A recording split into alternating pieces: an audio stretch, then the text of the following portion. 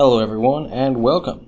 Today is Wednesday, the 29th of August 2012, and you are listening to episode number 31. I'm Ivanus, and this is Through the Palantir, Lotro from a different perspective. Alright, before we get started off this particular time around, I need to go ahead and do a quick little disclamation. Through the Palantir does not own in any way, shape, or form, or imagine to own, the intellectual properties that are discussed on this show, meaning Lord of the Rings Online and Lord of the Rings. Those are owned by Turbine, Warner Brothers, Solzance Corporation, etc., etc., etc. We make no money off of this whole thing. The purpose of the podcast is to entertain and inform people. Anyway, starting off, we're going to go into the what I have been doing. First off, I need to say that the Summer Festival launched, which last episode I had kind of predicted it wasn't going to actually happen because of how slow the thing was with coming out. But no, it has actually launched, and so I've spent quite a bit of time doing the Spring Festival. Unfortunately, the dwarf races have been bugged for over 1 week. They do not work properly. The NPCs spawn in when it's time to place your bets, and despawn as soon as the race starts, including the horse that leads you into the new zone. Which is something that they've done differently this year, is they've created a separated zone for the races. So instead of them being just out in front of Thorin's Hall right on the stairs and being just a bit north of the party tree, they actually take place in their own separated instances that you get to by a special horse that's at the stable master at Mickle Delving and at Thorin's Gate. But the dwarf ones don't work. They've also added a couple more of the scavenger hunt quests, which I've been pretty happy with, but at the same time they lower the amount of tokens that you get from them. So you only get 1 token per scavenger quest, whereas it used to be 2. Two other things they've done is they've increased the amount of tokens you get when you win. So you pick up 6 tokens, whereas before I think it might have been 2 or 4. I can't quite remember off the top of my head. I actually kind of want to say it was 2, because I think it was 2 for doing a gathering and 2 for doing the races. But at the same time, they've increased the prices of the horses. The new horse this year takes 2 race tokens and 40 of your festival tokens. The one from last year takes 1 race token and 20 tokens. So it could take a while more. The one other nice thing they have done is they've made it so that even when you lose the race, you still get something. They have a consolation box there. Typically you get 1 token. Occasionally you'll pull 2 out of there. That's all you get. Now, just like with the Farmer's Fair, they're using the new store item, the festival token thing that can be bought in the store. What's really nice about this is that it makes it so that it is universal currency for the festival. So I started out with 3 extra ones on my dwarf because I'd been at the Harvest Festival, as I'd said last time. But it also means that for the dwarf races, even though they're messed up and you can only get in there for a short time, you can pick up the tokens from the dwarf race and use them at the hobbit race, which has really been helping a lot of people out, and I've been stockpiling as well. The other nice thing is you can stockpile these things because you can pick up 2 tokens for free from both those vendors every 2 hours, and they'll be good for any festival that accepts them. So you can amass a good little stockpile if you're careful about that and make sure to hit those vendors and that little quest up as often as you can when you're in-game, which I've been amassing them quite a bit with the intention of getting to the dwarf races if they fix them, and otherwise just having them on hand for general utility. Now, as far as what I actually have done with the festival, I picked up both horses on my captain and my guardian. My captain, I finally finished the Lucky Duck thing. If you remember, I don't know how many episodes ago, when I was talking about how I should have had that title, but I was robbed of it. Well, he finally has it. The dwarf had a really tough time, my guardian. Really hard time finishing that new deed they have, the too much running and, well, much eating and much running, and then much drinking, much running is impossible to do because the races are messed up. I just had a terrible time with it. I had horrible, atrocious luck with the races for quite a while. I finally managed to hit a 3-win streak and finish that off on him, and I was very happy when that happened. My captain has been working away at it. He's doing okay. He's got 2 of the hobbits finished off. He needs 1 more on Mudrick Rumble, 2 more wins with Daffodili to get him that deed completed. Once again, Daffodili's holding him up. That hobbit just cannot race properly. Actually, it's all random chance based. I might talk about that sometime later. I don't know. We'll see how I'm feeling in 20 or 30 minutes as I go on the podcast, or if I edit this entirely. In addition to that, I did a little bit of the fishing. I actually finished off the fishing deeds the last time I was really in the summer festival with both those characters. So I just did that to pick up a few extra tokens while I was working towards those things. I also picked up a map of the Etmors, where they've had those maps around since the 5th anniversary festival, I believe, maybe a little bit earlier. I haven't really done anything with the maps until now, but I picked that up and was finally able to replace the stupid little tapestry I had hanging in my house with a map, which is good. Also did a little bit more redecorating around my house, so I like how it looks now. I put in some fountains and water features, and it works. I've also been doing some instances with my Guardian. I did all 3 Isengard instances in one run on a particular day. I got a captain, and I picked up a warden as well. We ran through all 3 of them. My Guardian is still so pitifully geared. It's just painful to have to watch. I tried to do a kinship run of Fornost with him, and we just had a lot of problems. There were 2 Guardians in there. I was one of them. We had a captain, a loremaster, and a pair of minstrels. And we just had quite a bit of trouble throughout the entire thing. There was issues with aggro holding and with durability on the tanks, mainly me, really. And people just getting killed, and we wiped a lot of times in there. We did make it to the boss. Unfortunately, we were just not able to kill him. We just called it quits at that particular night. I later went back with a much lower scaled instance just to get it done, so I'd have another wing of Fornost opened up. I still don't understand why Turbine did not allow people to already have the wings opened up if they'd done the instance before they went to scaling. I guess it just wasn't really feasible to pull it off for some instances, but I mean, stuff like Heligrod or the Rift, I mean, if you've got the title for killing the final boss, have the person unlock all the wings already. I mean, that would be easy to implement as far as I'm concerned. So let's hope that they do that for the Rift, because it's a little late for Heligrod. Then there was Mirkwood Knight, which I signed up for, and I thought we were just going to be doing some of the 3-mans, maybe going to Sammath Ghoul, stuff like that. So I was like, Guardian will be fine for that. You know, he's not well geared for 75, but for 65 content, he's in pretty good shape, all things considered. And then it turned out we were actually doing Barad Golder, which was a bit of a challenge. We didn't even get past Dirt Chest. The main thing about that, I think, was tanking issues, where I don't think that everyone fully understood the aggro mechanic of Dirt Chest, where what he does is he places a minus perceived threat on people. If you fail to properly understand that and react to it, it's going to cause you problems. And that was really what was killing us. Now, the Guardian, well, we had 3 tanks in that. There was a Warden, who was basically a backup tank, and there was myself, and then there was the same Guardian from the Fornost run that I'd been in. And after the Fornost run, I actually talked with him and talked some Guardian tic-tacs and stuff. I helped him figure out what he was doing wrong with aggro building, and I say wrong because I think most people will agree with me.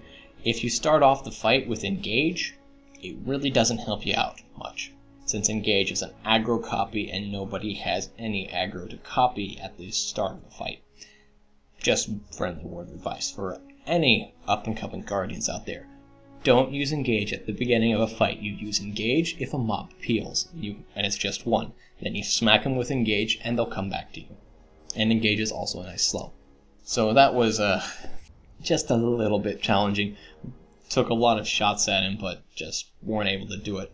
And once again, I just ended up feeling like my Guardian's just not in a good position. My captain, I have gone into Dunland, and I have made it through Trumdrang. Trumdrang, I think, was where I started. I made it to Lagtrev, and I've been starting to do the epic quest there, so he is progressing along. He is now level 67, but festival stuff has been holding his attention, so he has not been leveling anytime recently. And he won't be for as long as he still has to work on the title from winning Hobbit races, or if the dwarves finish off. Of course, in the past, I've always had very good luck with choosing my dwarves when it comes to that beer race, which is probably one of the reasons that I enjoy it so much. The hobbits are very hit and miss for me. I think part of the problem with the hobbits is that I'm partial to certain hobbits, whereas with the dwarves, I'm totally impartial. None of them seem any better or worse to me, so I just kind of pick them semi at random, and it seems to work for me. With the hobbits, it's not. There's a very clear ranking.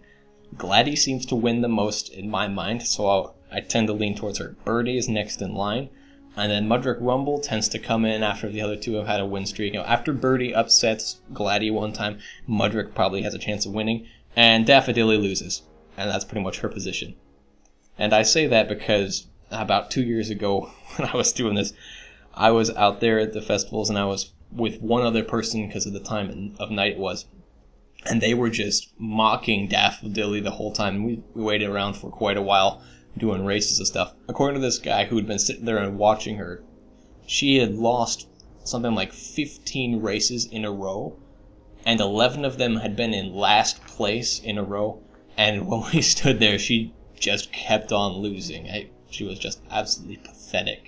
And actually, that's really fun to do if you're feeling bored inside of those races. If you just do /say and you just start bad-mouthing one of the racers, it can be very entertaining. Some of the other stuff that I've done at those races while hanging around is synchronized dancing, which is always fun when it's very impromptu, and doing instrument stuff. So I've been noodling around, doodling, and just having fun at the festivals. Aside from that, of course, there's always Monster Play, where I've been killing things in raids and small groups and doing alright with that. I tried to organize a tribe night feeler type thing and ended up with one person actually coming out and responding to the actual post that I made, but then picked up a couple other people and still made a night of it. I'm probably going to be trying to do that again very soon in the future and not pick a Thursday, since I had 8 people tell me how they could not make it on Thursdays. So that was really the main problem, was just I picked a bad day to do it on. I've also been making more YouTube videos. I actually started getting back into that just a little bit before the last episode went up, but I forgot to mention it there. I've made one more since the last episode went up and put that one up as well. But for making those videos, I try to focus on 1v1s, and I've just been having rotten luck with getting 1 versus 1s. I'll find one and I won't have fraps turned on, or I'll find one and then it gets interrupted by people showing up, or all it is a burglar jumps me from stealth and blows me up. At the same time, Ugmog is now at 6 Audacity and about 4,000 commendations, so I'm going to have 7 fairly soon here.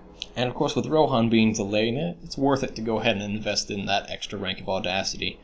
And the beta NDA was lifted, so there's been a lot of discussion about that. I'm probably going to talk more about that in the main topic or so of the show, or at least in game news. But that's pretty much all the important stuff. So let's just go into game news. Alrighty. In game news, we've got some developer diaries to go over. First off, we have the Runekeeper dev diary, which, as I predicted, Runekeepers and Wardens came in last in that order. The Runekeeper diary is a short one. This one also does not have any developer name attached to it or anything. It's anonymously published. It says, "Good day to all Runekeepers," so very nice and polite. Basically, it goes over just a couple of changes. New skills are Improved Scribe Spark, which is going to be at level 77. It will add a potent threat reduction. Then there is Improved Rune of Restoration. The Pet Rock is going to gain a power restoration effect in addition to its morale heal. And then there's Improved Armor of Flame, Winter, and Storm. Each of these skills will add a morale bubble in addition to their normal effects. And then they're also tweaking Flurry of Words so that the evasion reduction is being changed to a plus 3% incoming critical chance. It means that monsters on the effect of the debuff will be critically hit 3% more often. Now, I've got to be totally honest, Runekeepers already generate so many critical hits. I don't see why there's any reason to make Runekeepers get more critical hits, have even more buffs to give them critical hits, to make their opponents more vulnerable to critical hits. Critical hits, as I said last time, are just so abundant and overused right now in the game, particularly in the Runekeeper's case, that it just doesn't really have any real meaning. They notice when, hey, suddenly the numbers are smaller for some reason. Why are the numbers in a smaller font size? What? Oh, I didn't get a critical hit. What? Probably confuses them when they see a regular hit rather than being happy when they see a critical hit. That's just not the way the game should be run as far as I'm concerned. Anyway, Mystifying Flame is also being tweaked. Bleh. A moderate increase in damage along with a concomitant increase in the amount of threat reduction. So, concomitant, that should be a small increase in the threat reduction. Moderate increase in damage, so it's gonna probably get about I would say 20% increase in damage if it wasn't particularly powerful. If it was more powerful, it's probably going to be close to a 10 or 12% increase, something around those lines. Then there are a couple additional tweaks to the traits. Knot of Peace adds a minus 10% healing threat generation, and Rune of Endurance will also enhance the power restoration of the improved Rune of Restoration. And then he finishes off by, whoever it is, finishes off by saying, while none of these changes and additions are earth-shattering, we don't feel the Runekeepers are in need of major changes at this time. The one thing that we would really like to fix is the issue with the Rune of Restoration falling through floors. While we haven't been able to fix this as of this writing, we are still hopeful of at least a partial fix. And honestly, the Runekeeper's rocks falling through floors is just one of those wacko things that comes up in programming, where you just go, why is it doing that? And it's just completely baffling, and those are some of the hardest problems to solve. So I wish them luck with trying to fix that, but it's just going to be incredibly hard to pin down and figure out where it is. Alright, next up is the Wardens. So now, for the Wardens, it is Edrica Deviled Egg. Improved skills and gambits at level 77 is improved Hampering Javelin. It has a 2-second root in addition to its slow. So another crowd control effect for the Wardens. Don't know exactly how useful that'll be as far as their tanking role or even their damage role, but it is a little extra utility on there. The 2-second root is really not significant in any major way. It'll stop something from running momentarily, but then they're going to be right back out of it. At level 80 is Resounding Challenge, which is a gambit. It is Fist, Shield, Fist, Spear / Javelin. It is a targeted AoE with a range of 25 meters that can hit up to 6 targets in a 10-meter radius of the initial target. In Determination, the skill will provide instant threat, a high amount of it, to all targets hit. In Recklessness, it does moderate AoE light damage. In Assailant, the skill does moderate AoE light damage, and it is a detaunt. And light meaning the type of damage, not light amount of damage. Level 83 is Call to Battle, which is another gambit. It's Fist, Shield, Fist, Spear, Fist, which that looks like extra fist off of Resounding Challenge, so it should be very similar. Target AoE, range 25, 6 targets, 10-meter radius. Initial pulse of medium threat, and then threat over time for Determination. In Recklessness, it is damage and then a dot. And in Assailant, it's damage, a dot, and the detaunt. So the big difference there is damage over time in the Recklessness and Assailant stances. In Determination, it's got the threat over time, but it looks like the Resounding Challenge is actually a greater amount of upfront threat compared to how much you get from the Call to Battle. Oh, and also it says, to be clear, neither Resounding Challenge nor Call to Battle have damage components in Determination. They are purely threat generation skills, which avoid breaking combat states on targets. So that is going to be very helpful for Wardens when they're working in conjunction with Lore Masters, because they can throw those out, get some nice instant threat, get a threat over time going without breaking people out of crowd control. So it helps them maintain control of the mobs while allowing them to stay put down the way that they want to be. Quality of life improvements and skill modifications. All Assailant gambits which had multiple attack hooks are being condensed into one big attack hook with comparable damage. The Warden, after all, throws only one javelin per skill. All Shield Spear gambits in Assailant are having their ranges extended to 25 meters and can benefit from Javelin Max Range Legacy. The Assailant versions of Perseverance and Impressive Flourish are swapping effects. Persevere will have a ranged damage self-buff, and Impressive Flourish will have a life tap. The Assailment versions of Safeguard and Maddening Strike are swapping effects. Safeguard will have a ranged damage self-buff, and Maddening Strike will have a life trap. Celebration of Skill will provide a 4% range damage buff instead of a 3% buff if you currently have Safeguard's range damage buff self-buffed active. Let me try that one again. Will provide a 4% range damage buff instead of a 3% buff if you currently have Safeguard's ranged damage self-buff active. The parry buff on Wall of Steel is having its duration extended to 30 seconds. Shield Spear Gambit's Indetermination will now generate a small amount of threat, which is increased by the Shield Spear threat legacy. Life taps will now display exact damage and healing values, courtesy of some new tech from our engineers. Gone is the vagueness from the tooltips of yesteryear.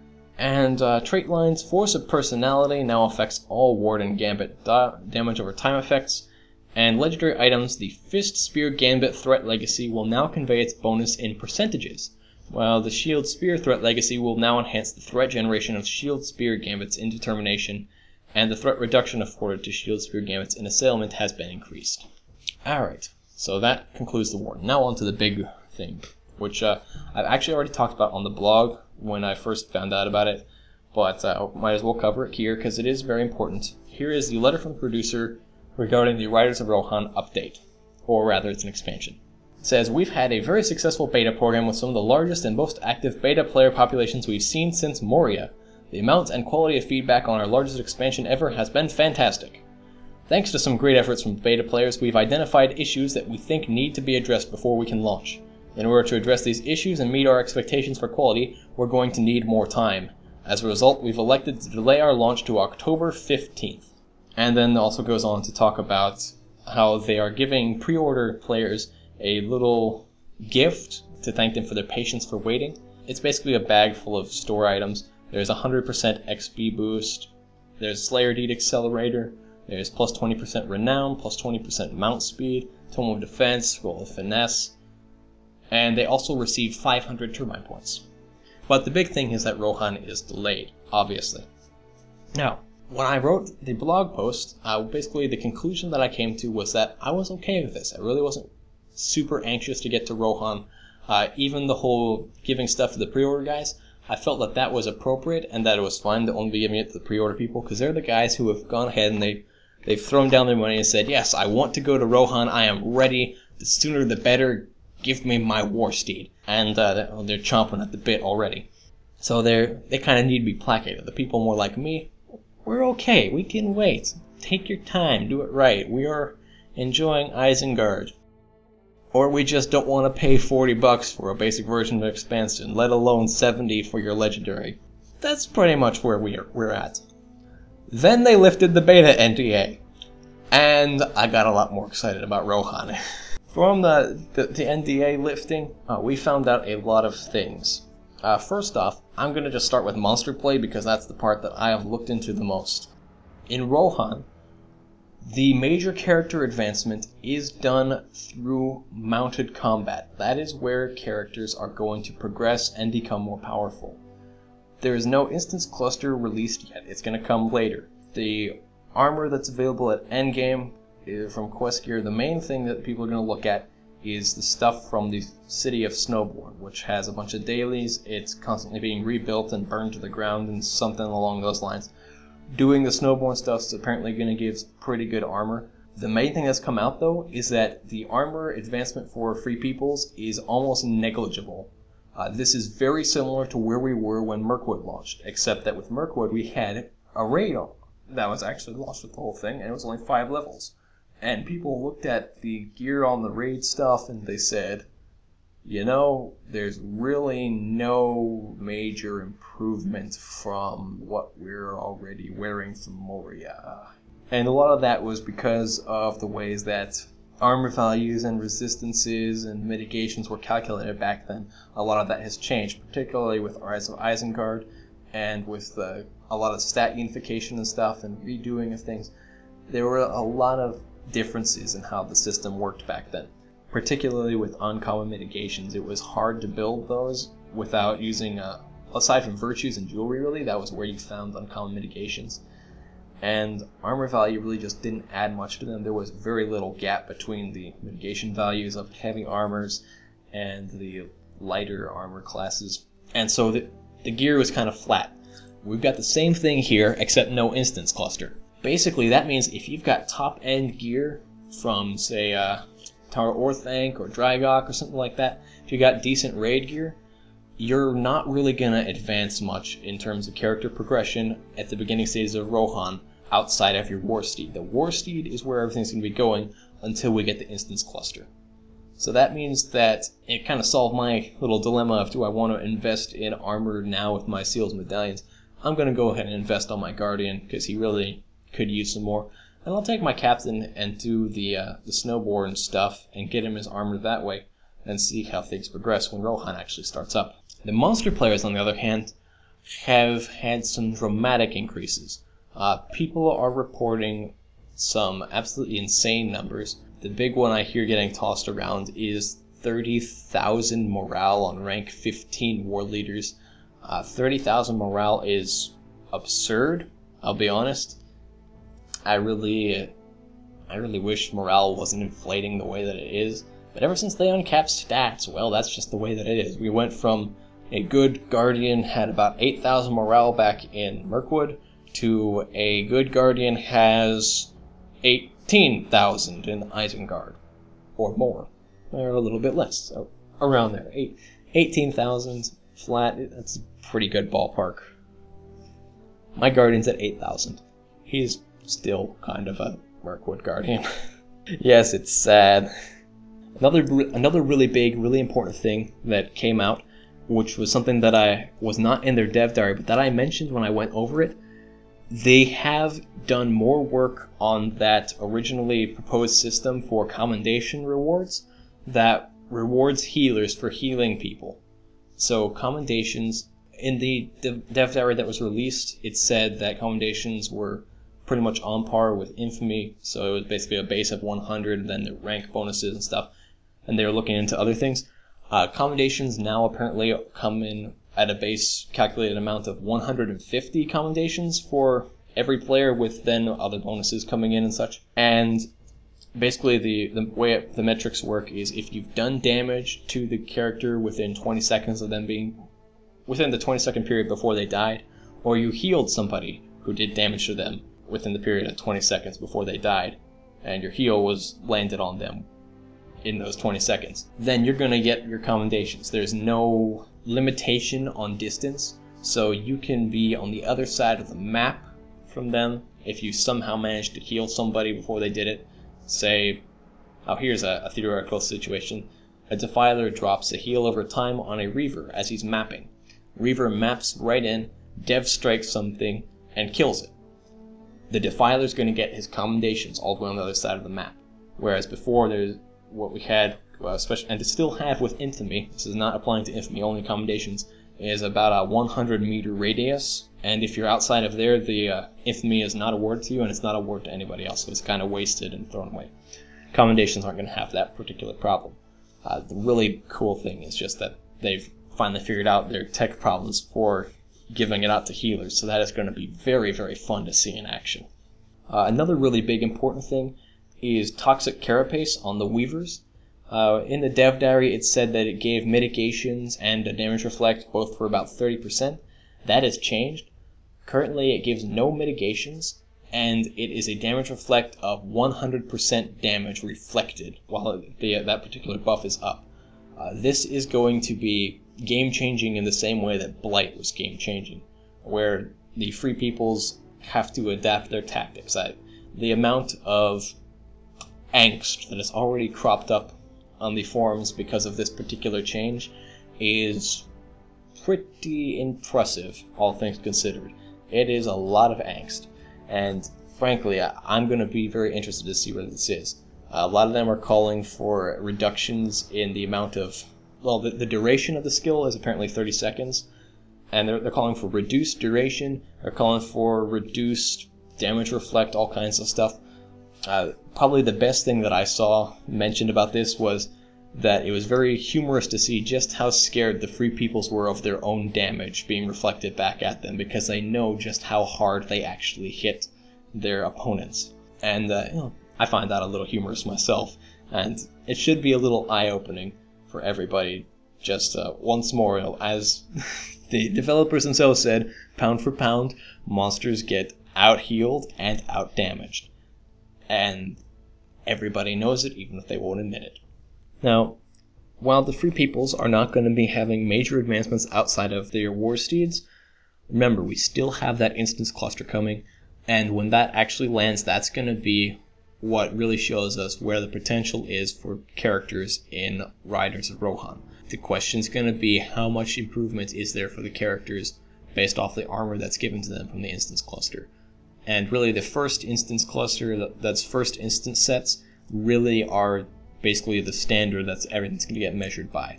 Because even if they do later on add some more armor sets, typically it's just not going to be as influential in terms of getting stuff done as those first sets are, and for establishing a baseline for what most players are going to end up achieving. Because while a lot of the more hardcore players are going to be able to get the newest, best, and latest armored sets fairly easily, a lot of the more casual people who suddenly have stuff come up and aren't able to actually play as frequently as they like or go after things with as much enthusiasm as they might want to, they'll end up being able to work towards those first armor sets and not really having the time to be able to go on to the other ones. They'll finish off that first one and then pretty much be ready for the next expansion and doing other content. So once again, watching for those instance clusters is still the thing to keep your eye on, because that is where we're going to find out just what the major potential for most players is in Rohan, and that's just going to determine a lot of stuff. Until then, mounted combat looks like where it's going to be at, and honestly I understand that, because with Moria what we got for a new system was we got legendary items, and really legendary items were what defined Moria and defined character progression after Moria is legendary items, make sure you have good ones and all that stuff. With Siege of Mirkwood, I think they were hoping that the skirmish system would kind of do the same sort of thing where it would be the defining characteristic of Mirkwood and kind of the defining, this is the new way that you play is you do lots and lots of skirmishes. And for some people it was, but it was not to the same effect that legendary items were. Mounted combat looks like another attempt at this, kind of redefining and reshaping the way the game is played, and I think that it's going to be a lot more successful. It looks like they've really done their homework on creating a mounted combat system. They've really done a good job, and I think that it's going to pay off for them because the players are going to appreciate this, and I also believe it's going to allow them to pull in a lot of players from other games and such, people who might not have considered Lotro before for whatever reasons that they had, but they're going to hear about the fact that Lord of the Rings Online has a real true mounted combat system that is excellent, and they're going to want to try it out for themselves. So we'll have to see just how successful Rohan is and how many players it pulls in, because I'm predicting right now that Rohan is going to pull in a lot of new players. We're probably going to see Isengard's records get absolutely shattered. So, remember that, I have called that as my prediction, and we will see what happens come probably late November is probably when we'll see a producer's letter talking about anything like that, if it does happen, maybe December. So, keep your eyes peeled for then, and keep that in your head for remembering to remind me about that stuff when it actually happens, whether I was correct or not. We will see. Anyway, I think that wraps up all the major stuff for game news. I really can't go through all the NDA stuff. A lot of it is still going to be changed because they are doing a lot of tweaks to the beta. And I really can't give you a complete picture of like every class and all the stuff that's happened and all the changes that are going in. You need to look into the forums yourself if you want to find that out, or just wait until Rohan. Anyway, on to our main topic. Alright. Today, for the main topic of this particular episode, I want to talk a little bit about kinships and tribes, which are really the same thing, just different moniker, because tribes are in Monster Play, and so you can't really say kinship, because it doesn't really fit the whole theme there. But kinships and tribes, and this is something that was kind of brought up to me by looking around on some of my kinships forums and seeing something dug up on the Land Revolve forums as well about a particular tribe. And what I want to talk about is one of the defining characteristics of a kinship or tribe, something that really makes it stand out and can give it staying power. And that is the idea behind the kinship. Now, I'm just going to say kinship from now on. It's like, what is the purpose of the kin? Now then, corporations, particularly in business, they often make mission statements, and nonprofit organizations do it, business corporations.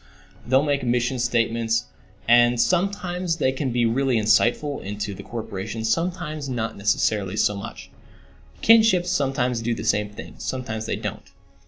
But one thing that I have kind of noticed for myself is that kinships and tribes that don't figure out what exactly they stand for, what their purpose is other than get people together to do stuff, don't have longevity.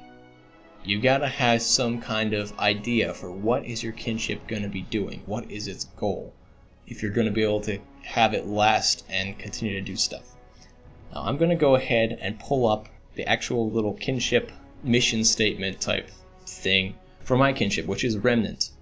And we actually have one of these, which is kind of the thing I saw that I was like, oh, that's really interesting. I wonder if I can do something about that as a main topic. So here we are. Funny how that stuff works out, ain't it?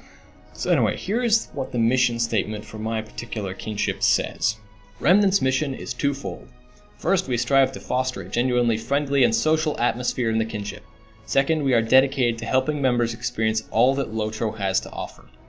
Now, that's fairly general, but at the same time it does give focus, and that's what a good mission statement does.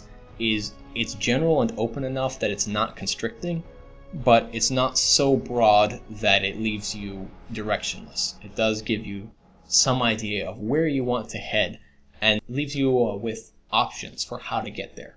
So it's like, okay, we're going to go to that way. Find a way.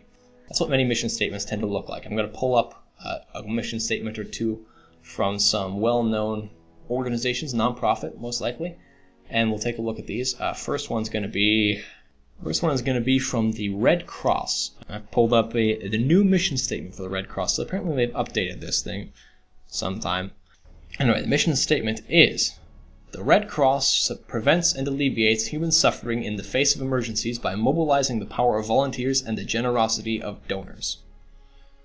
Now that's another example of a mission statement. What that particular mission statement does is it, instead of, say, giving members a particular direction, although it does do that a little bit, it lets outsiders know what this particular organization does. What do they stand for? What is their place?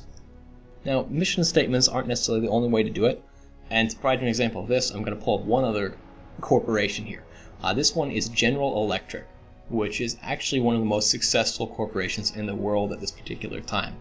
You may not believe me if you look at General Motors and think, weren't those two kind of similar organizations founded by like the same guy back 100 years or so ago? Yes, you're right, they were founded together. They kind of went their separate ways. And while General Motors has managed to put themselves in the toilet, General Electric is doing a whole lot better. General Electric does not actually have a mission statement. Instead, it is governed by 4 ideals which breed the culture General Electric has become famous for. The ideals are imagine, build, solve, lead. So what we have here are a couple examples of mission statements in the real world and in-game. And I just want to talk about why they're important. What actually does it mean? And what does it mean for someone who wants to start a new kinship, for people who are looking for kinships? All right, mission statements, in some cases, they give you a clear idea of what the place actually is. What do they do? A good mission statement will give you at least some idea. Some of them are more clear than others. The Red Cross one is very clear on what they do. Alleviate human suffering. And then they tell you how they do it. And everything is pretty clear-cut from there. The General Electric version is not necessarily as clear, but at the same time, you can look at that and you see, okay, they follow these ideals. Is that something I'm interested in? Is that something I'd like to be part of? The mission statements, or the guiding principles for a corporation, a kinship, they define the organization itself, and they help everyone understand them. So if you fail to have something that defines your kinship, if you don't have a clear-cut, this is what our goal is, you're going to struggle, because people are going to join and they're going to be like, well, I don't see any particularly clear-cut goal here. Let's try to take the kinship this way. And if you allow them to do that, your kinship will pull itself apart. If you don't have something that you can point to and say, no, we can't really do that because the kinship is this. If you guys want to try to do that, that's okay, but you got to stay within these guidelines. There's different ways to handle situations like that, but if you don't have some kind of foundation that your kinship is built upon, you're going to just set yourself up for trouble. At the same time, as a player looking for kinships, what you want to do is you want to kind of shop around. If you're being potentially approached by recruiters for a kinship, a good thing to ask them is, what is the kinship about? If they cannot tell you what the kinship's goal is, what their mission statement is, or anything like that, don't even give them the time of day. Most kinships, when they're actually recruiting, they will tell you right up front in their recruitment messages what the kinship actually does and what they're supposed to do. RP kinships are like, we are RP and we RP this way and this is what we do. Other kinships are going, we're hardcore raiding kinship. We're social and friendly. And well, that's really all three types, honestly. That's pretty much all you ever see advertised. There's different spots within the spectrum, but it's important to figure out where you stand, not only as maybe a kinship leader, but also as a kinship member. Like, do I want to be in this kind of kinship? I've personally been in pretty much every type of kinship that there is, except for the hardcore raiding one. And honestly, the kind that I prefer for myself, because the way that I play the game, is a fairly friendly one that does instances, does things together, but that is not particularly demanding, that lets you play the game on your time, and they're there to let you help, and they have you help out whatever if you can, and it's understanding about the fact that this is a leisure activity. Kinships that want more demand on my time and resources and stuff like that, I can't really go with comfortably. For me, really, I had an experience with trying to play one particular game, which was Tribal Wars, where I found that I could not play the game on my time schedule. I had to play it on its time schedule. And pretty much, as soon as I could leave that game, I left it, and I never came back, because I cannot afford to let a game dictate to me what the schedule I need to play on is. And for most people, I imagine that's very much the same. I mean, some people might be able to pull it off for a little while, letting a game dictate when they set stuff up, but in general, that's going to lead to trouble, problems, and failure, particularly in real life. At the same time, most kinships aren't going to be problematic like that. Typically, people are pretty understanding. They know that they will run into those same kind of situations, so they understand that if they're understanding about not being able to do stuff at one particular time for their members, that their members and leaders and stuff will be understanding with them when they have to go deal with other stuff and not be in game. Good kinships always have stuff set up for that. Poor kinships haven't thought of it. And that's another key thing for looking at setting up kinships, is just how much have you thought it out. When Mathrim and Dralorin were trying to set up the Oakleaf Order, they had an idea for what they wanted to do, but there were a lot of details that they never thought out. They tried twice, and both times the Oakleaf Order got nowhere. And the big problem why, now looking at it in retrospect, is because they didn't have a well thought out plan and strategy for how they were going to accomplish their goals. They didn't have a particular mission statement.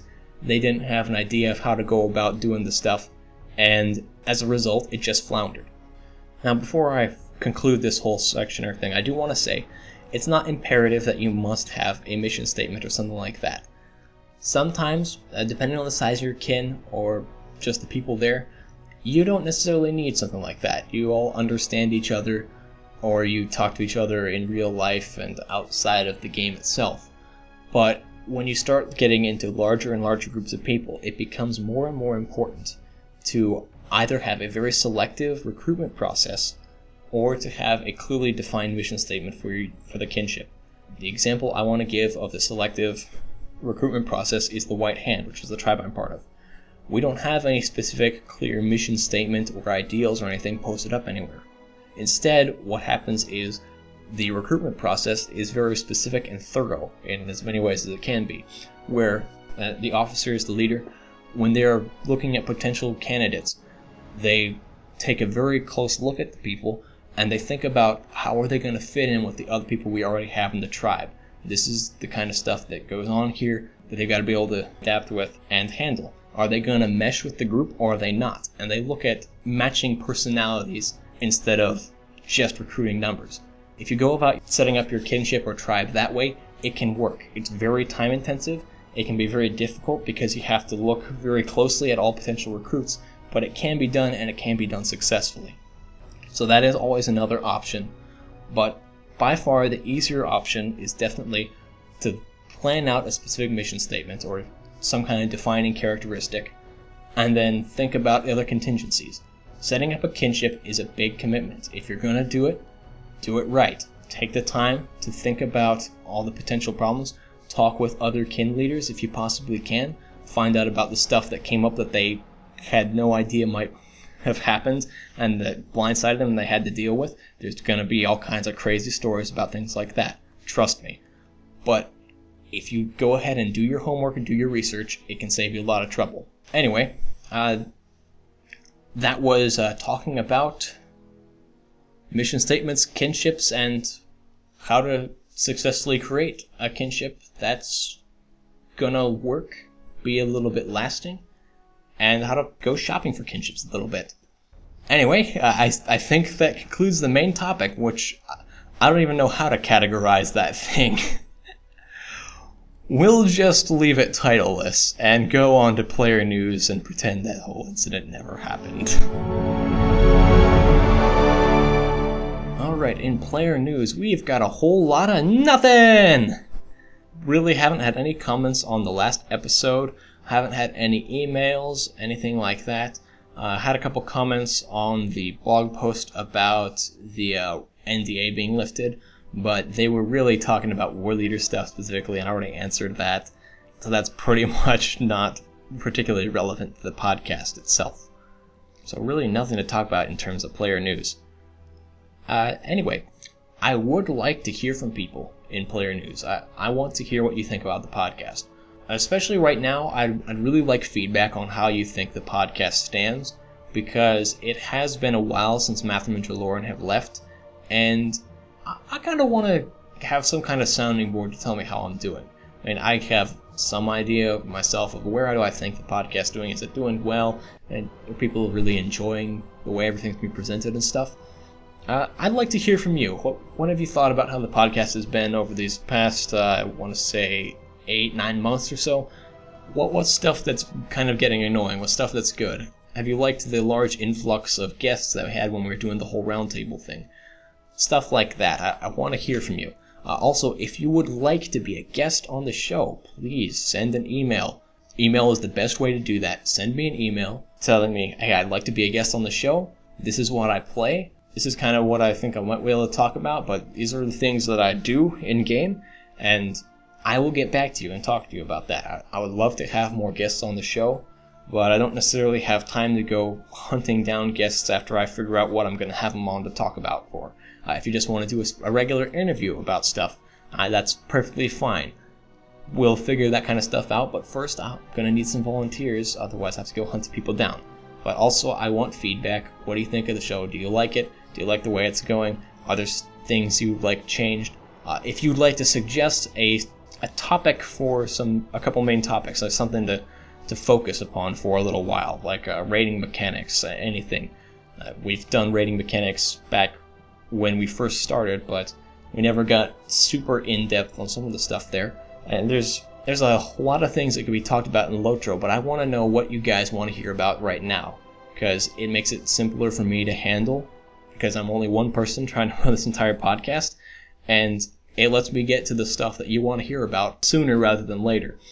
Anyway, to get in touch with me, to send those emails and talk about things and all that, you can send an email to throughthepalantir@gmail.com.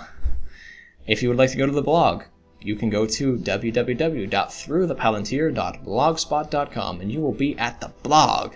and you can leave comments and read things and look at ancient episodes that we now look upon with shame and horror and see just how bad things were.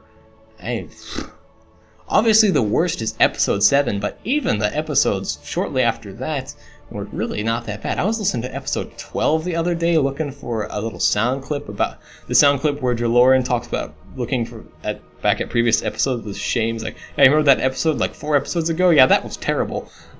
Which I included in the last episode, talking about an episode about 4 episodes before that one. Yeah, it's all still true. In some ways, nothing has changed on this podcast. It's a little scary when I think about that. But anyway, you can do that there. You can find us on Twitter at ttpalantir at twitter.com. There's also a link to our Twitter from the blog itself. The Twitter is great for finding out when new episodes come out. I always post something as soon as a new episode is up on the Twitter. You can find us on Facebook. I did update the Facebook page. I don't know if I remembered to mention that when I posted up the last episode. It did get updated to have all of the roundtables mentioned that the last roundtable was up. So if you want to just easily find all the roundtables together in one spot, the Facebook page does have that. I might try to do something, but really they're all chronologically categorized right there because I did all the roundtables right in a continuous streak. So they're really already kind of lined up on iTunes or Zune or even the blog. If you just go back chronologically, then you'll find all of them set up right there. But the Facebook has them all in one little page together, so that's pretty cool. And finally, if you feel so inclined, you can reach us by Telegram.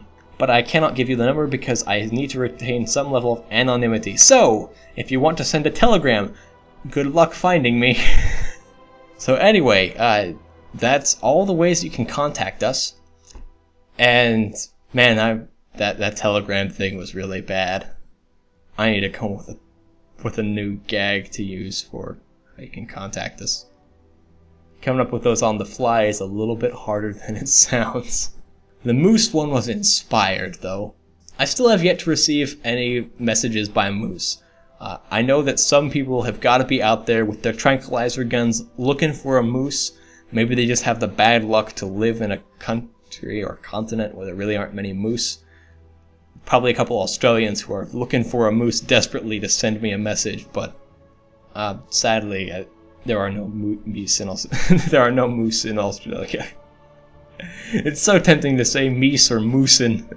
It really is.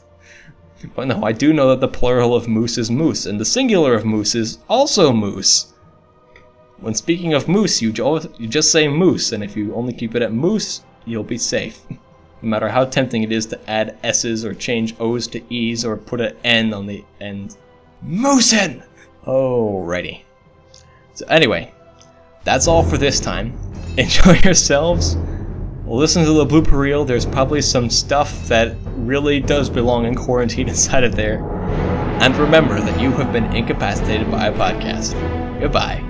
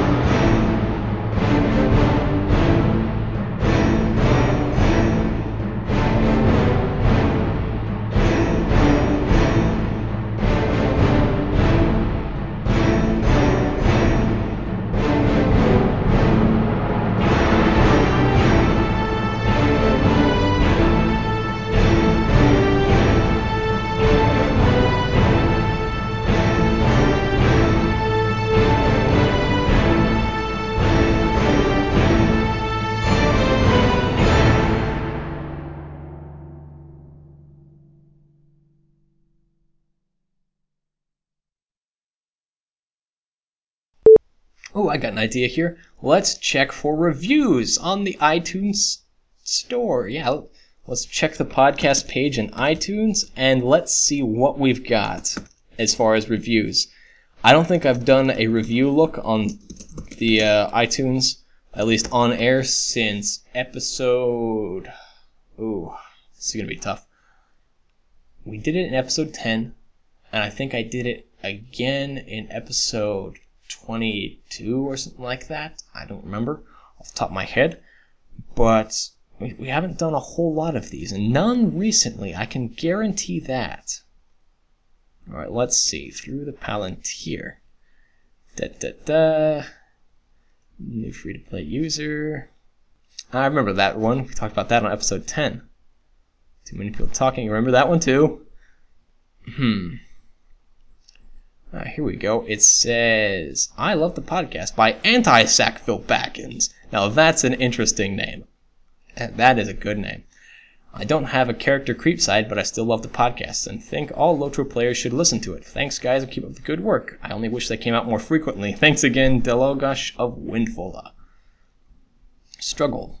Subscribed to this cast a while back because I got several 60 to 65 characters and haven't touched endgame/PvMP content. I just listened to the Pirates of Ecuador cast and decided that I'm unsubscribing to your podcast, but I want to explain to you why. In increasing order of importance. I think I've covered that one. Yeah, I remember that particular review. Possibly the worst Lotro podcast. I've tried to listen to this podcast a number of times. Episode 7 was the worst waste of time. At least 2 of the 3 speakers are also trying to participate in a raid. Please desist. Okay, they must be all ranked in order of the rating given. So that explains a little bit. Interesting. I did not know iTunes did it that way. This one looks new. As a new free-to-play user, I was looking to find a podcast on Lotro. Having free-to-play in the episode name, I got it, and I liked it. Sure, the sound quality is that of a third world junior high. No, that one's not new. 2010, 2010, 2010, 2010, 2010, 2010, 2010, 2010, 2010. Well, that's no. Okay. Now there's the last review left on the podcast was July 27th, 2011. Now it's Anti-Sackville Baggins. So there's really nothing to do there. Man, we really have no player news. Let's check the Zune Marketplace. Now, the last time I was at the Zune Marketplace, there was absolutely nothing. Let's hope that someone has downloaded something from the Zune Market and has decided to rate the thing, because this is pretty much our last gasp for player news.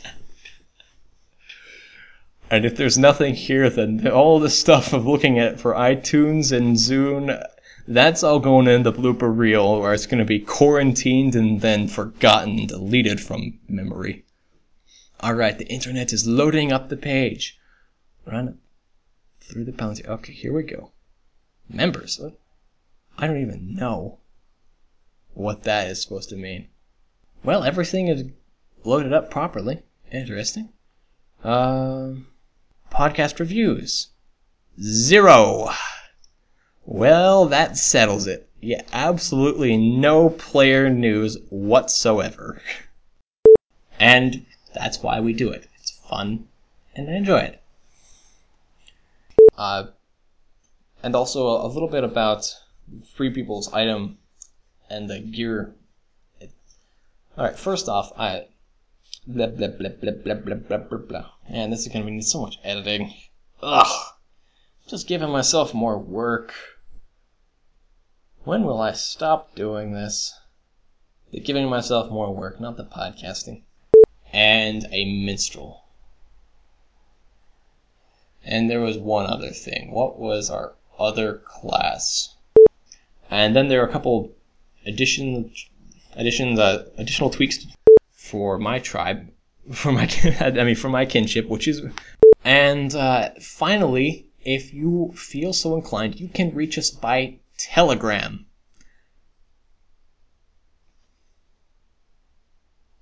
But I can't give you the number because I need to retain some level.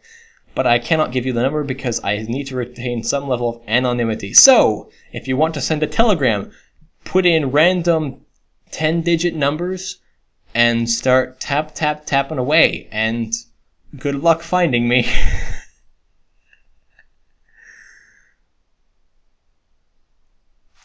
Okay, that one's going straight to the blooper reel. That one just did not work at all. Wow. Yeah.